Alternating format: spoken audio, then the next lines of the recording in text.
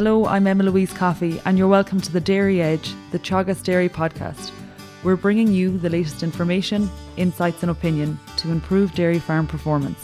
With the breeding season just weeks away, dairy specialist George Ramsbottom gives us his top tips on getting cows fit for breeding. And just talk for a second about why calves are coming early. And what's driving it are the genetic changes that are happening with our dairy herd. So a few years ago there, when this started to arise, I was speaking to ICBF about it, and we looked at some of the data that they had on individual bulls.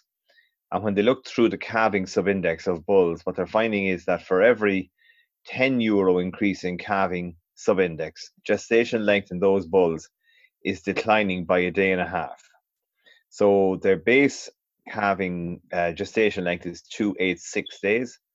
And a €50 calving subindex is associated with a gestation length about a week shorter than that, just over a week shorter than that. And then at the same time, we're now seeing herds of cows with calving subindexes of 30 and 40. So this in turn is giving an additional shortening to the calving interval.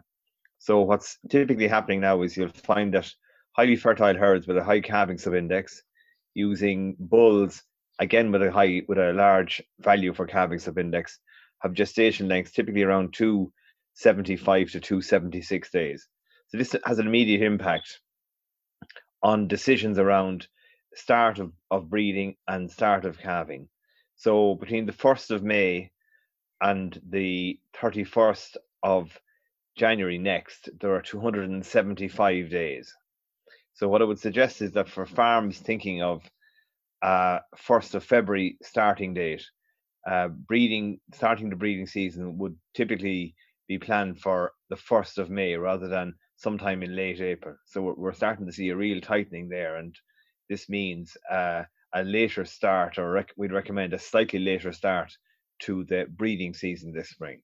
And then looking at the team of bulls and selecting the right team, particularly for your farm. Remind us, George, in terms of bull team size, what are we targeting? And I suppose we look firstly at the average herd size in the country, in and around 90 to 100 cows. How many bulls should that farm have? Well, when we talk about 90 to 100 cows, we're actually talking about cows and maiden heifers that are bred to AI. So for 100, our recommendation, for 100 cows and heifers, our recommendation is 7 bulls, to spread the risk of individual bulls having a reduction in EBI. For a herd of 200 cows, this would increase to between 10 and 11 bulls. And for herds of 300 cows and maiden heifers, this would increase to 13 and maybe even 14 bulls. And looking at the 7-8 bulls for that, say, 100 cow herd, what proportion of one bull should be maximum across the herd? So those bulls would need to be used evenly. So it's around 15% is the most calves we'd like to see from any individual bull in a herd, or at least that's the amount of use he'd get. The calves is a different matter. But if he should be, those 7 bulls should be used evenly across the herd, or 10 or 11 bulls used evenly across the herds to generate the next calf crop. And then if we look at specific traits for a herd, how do we identify the traits that we need to improve on? So ICBF have generated a new report this year. It's a herd EBI scorecard. And what it allows you to do is, relative to other herds in the country, it allows you to see where you're positioned for the various sub-index within your herd. So, for example, the 2 key ones would be milk and fertility. And different herds will be strong in milk, and they may be strong also in fertility, or vice versa. They could be weak in one and strong in the other. And with using the EBI herd scorecard, what they can do is select teams of bulls that have slightly stronger emphasis on traits that are deficient within those herds. So herds that are low in milk sub-index could select a team of bulls that is a bit higher in milk sub-index, particularly if their fertility is already fairly good. And where do we find this scorecard, George? Okay, so it's actually being printed and posted to all farms around the country at the moment, Emma Louise. So it should be in the post. And then looking to heifers, George, there have been some changes in terms of the calving difficulty and the advice around heifers. So I suppose, what should farmers be looking out for when they're selecting bulls specifically for heifers? ICBF has changed the way it evaluates calving difficulty. It now categorizes 4 different calving difficulty values. 2 of them are for dairy cattle. One is for dairy cows, and the second is for dairy heifers. Now, this is all based on data that you, the farmers, are submitting back to ICBF. And the reason they've done that is because some bulls will have an easy calving value, but are actually not that easy calved on heifers. And conversely, there are bulls there that would seem to have a slightly higher calving difficulty rate, but farmers are reporting that when they're crossed on heifers, they're actually easily enough calved. So what they've done is they've rated now. They give you a separate rating on the bull list for calving difficulty in cows and calving difficulty in heifers, and this to give a truer reflection of the reality of calving heifers compared with calving cows. So if you look at the active bull list, each bull will be ranked on a relative risk of calving difficulty in maiden heifers. So they'll be ranked low, medium, or high. And I suppose what we've done in Teagasc is we've actually generated a file that goes one step further, and it looks at even greater levels of reliability. And then within that, we've created a bull listing that advisors have that allows you to select bulls that are both highly reliable for heifer calving difficulty, but are more suitable for larger heifers or lighter heifers for the coming breeding season. So that's available from your Teagasc advisor. We can ring in to talk about it. So as you say, there's a more specific and targeted advice in terms of bulls for heifers, and I suppose we're looking at the low risk bulls, and this is available from our advisors, this list. Yeah, so you can use the active bull list, or if you want a bells and braces approach, you can talk to Teagasc advisors and look at the list that they have available to them. And then looking, I suppose, as an overall strategy, George, so we're going to breed cows in the coming months, and, you know, the heifer calves are going to be on the ground in the spring of 2021, and they're actually going to be the heifers milking in the herd in the spring of 2023. You know, what is the strategy, you know, to ensure that those heifers that are milking in 2023 are going to be, you know, the highest EBI stock possible? Well, I suppose the starting point will be on the bull side, and that's to use the active bull list and use some of the top bulls that are available on that list to breed the next generation of dairy heifers. And then on the other side, we look at the herd that you have. So for compactly calved herds that are, you know, reasonably stable in terms of herd size and don't need massive numbers of heifers, there are opportunities there to select within the cow herd the more suitable or the higher EBI, better performing cows for breeding to the top EBI bulls, as well as breeding your maiden heifers, because typically your maiden heifers will be of higher genetic merit than the cows anyway. So I would say breed all the heifers, and if you have scope, select within the cows for the higher EBI, higher performing cows to choose the next generation of heifers. So typically, if we look at a herd with an 85 to 90% 6-week calving rate, so it's a compactly calved herd, and we're looking to breed 25% of the herd as heifers. So we want 25 heifers born next year per 100 cows.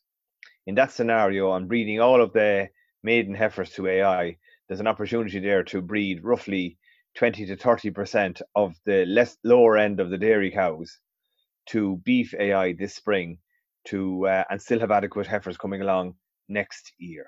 And I guess, you know, for that 30%, there's a function on the sire advice where you can select for beef mating, and you won't have any dairy AI selected for those cows on your breeding charts. That's correct, Emma Louise. And what you can do then is you can save that, you can download it or send it on to AI Techs, technicians if they're going to use it for the coming season. If you're going to do it yourself, you can print off your own report and have that pinned up to help you decide on the straws you're going to use for which cows. It's a great tool, that's our advice. Great tool. In terms then, George, you mentioned that if we want cows to start calving in and around the 1st of February, we're going to start breeding on the 1st of May. So, essentially today we're approximately 4 weeks out from breeding. What do we need to do in the next month to get cows fit for breeding and I suppose cycling and ready for the mating start date? So step one, Emma Louise, would be body condition score of the herd to see where they're at. So cows that are 2.75 or good warm condition at this stage or better than that, those cows are fine and they should be fine for the breeding season. It's the thinner cows, really, really milky cows or animals that had a bit of difficulty around calving time that are slipping below 2.5 of a body condition score. You'll know those cows. Those cows have a kind of a prominent plate, ribs showing, no fat around the tail head. Those cows, ideally, what I would do with them, and it might only be 5% of your herd, I'd put those cows, or as many of them as I could, on once a day milking. Give them the chance to recover. It's amazing when they go to once a day milking. Mark them, let them in with the main herd, bring them in twice, but only milk them once a day. Put tape on the leg or whatever it takes to mark them out. It's amazing how quickly they recover in body condition score when they go on once a day milking. And usually within 2 or 3 weeks, most of those cows will actually start to cycle themselves because their body condition has recovered and the pressure has been taken off them. The second thing you do then is to start tail painting now. Sounds early, but just tail paint. Don't do a whole lot more than that. Paint them all in red. And as they're bred, change the paint to green. And by doing so, what you're doing is you're creating a kind of a record or a database of cows that are already cycling. And about a week out from calving, or even slightly less than that, target the cows that haven't had any paint removed. These cows are non-cyclic. Now, the majority of them will have been calved for more than 30 days, so they should be cycling before the breeding season starts. And I recommend veterinary intervention at that stage, a week out from the start of breeding, roughly the 27th of April typically, veterinary intervention to get most of those cows cycling. Some of them will have been cycling. Some of them will need an intervention to bring them into season and have them going for the breeding season. And then when we look to the start of the breeding season in and around the 1st of May, we're looking at a few key fertility targets in order to hit our 6-week calving rate of 90%. And I suppose the first one we look at is the 3-week submission rate. So when we hit the 1st of May, what can we do to ensure that we have our 90% submission rate in the first 3 weeks? Okay, so having, intervened with non-cyclic cows and having ensured or recorded the rest of the cows bulling over the month before the start of the breeding season, we have a good record of when cows are predicted to be bulling. So we know when the cyclic cows should be repeating. We'll know also from the veterinary intervention when the non-cyclic cows will be coming bulling. And the third thing, Emma Louise, is to focus on the replacement heifer group of animals that are around the place. And what I would recommend, and what we practice every year at Oak Park with our maiden heifers for the Moore Park herd, what we practice there is we will breed to natural heat for 1 week. So we'll start on, say that we'll say it's the 1st of May, or it might even be the 4th of May, the following Monday. Then a week after we start, it might be the 11th of May. Any heifer that hasn't by then been bred, she'll receive 2 cc's of prostaglandin to induce heat in those heifers. And they'll come bulling typically over the Wednesday and Thursday of that second week. So they'll be injected on Monday. Most of them will respond to it on Wednesday, Thursday, and the last of them on Friday. And we'll compactly breed the maiden heifers, as well as having the cows bred in as many cows as possible bred in the first 3 weeks of the breeding season. So you're looking at breeding all of your replacement heifers over a 10 to 12 day period with that system? Correct.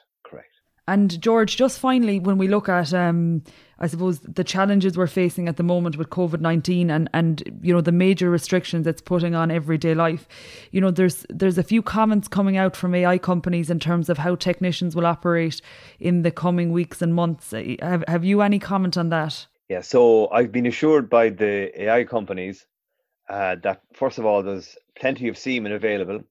And the good news is a lot of it is out in pots at the moment with their AI technicians. So that's important. We know that the supply is there.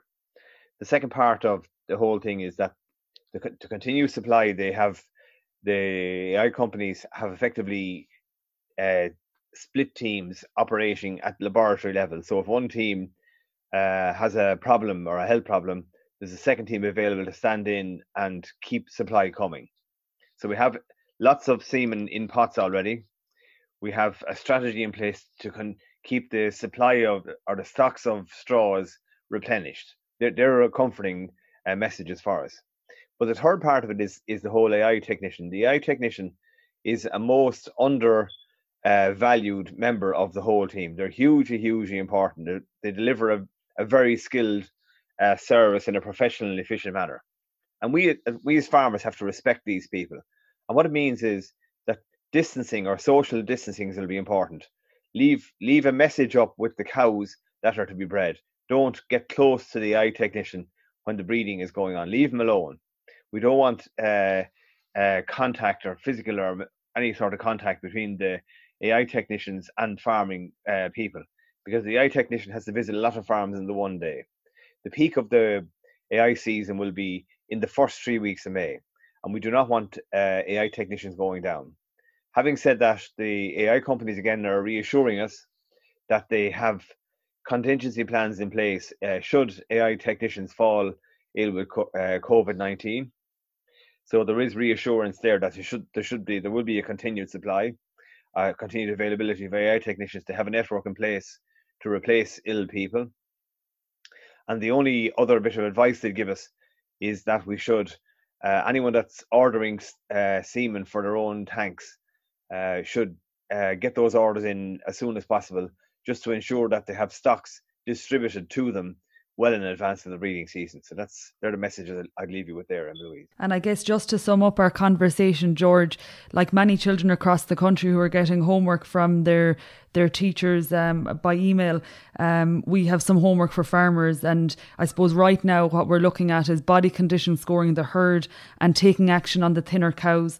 And then secondly, to tail paint the whole herd and I suppose monitor where cows still have the tail paint just before the onset of breeding, to take action on those with the vet. Thank you, George. Thanks, Emma Louise. That's it for this week's episode of the Dairy Edge podcast.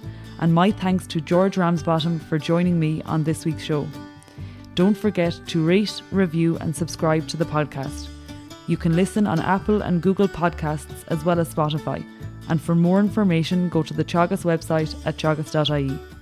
I'm Emma Louise Coffey, and join me next time for your Dairy Edge.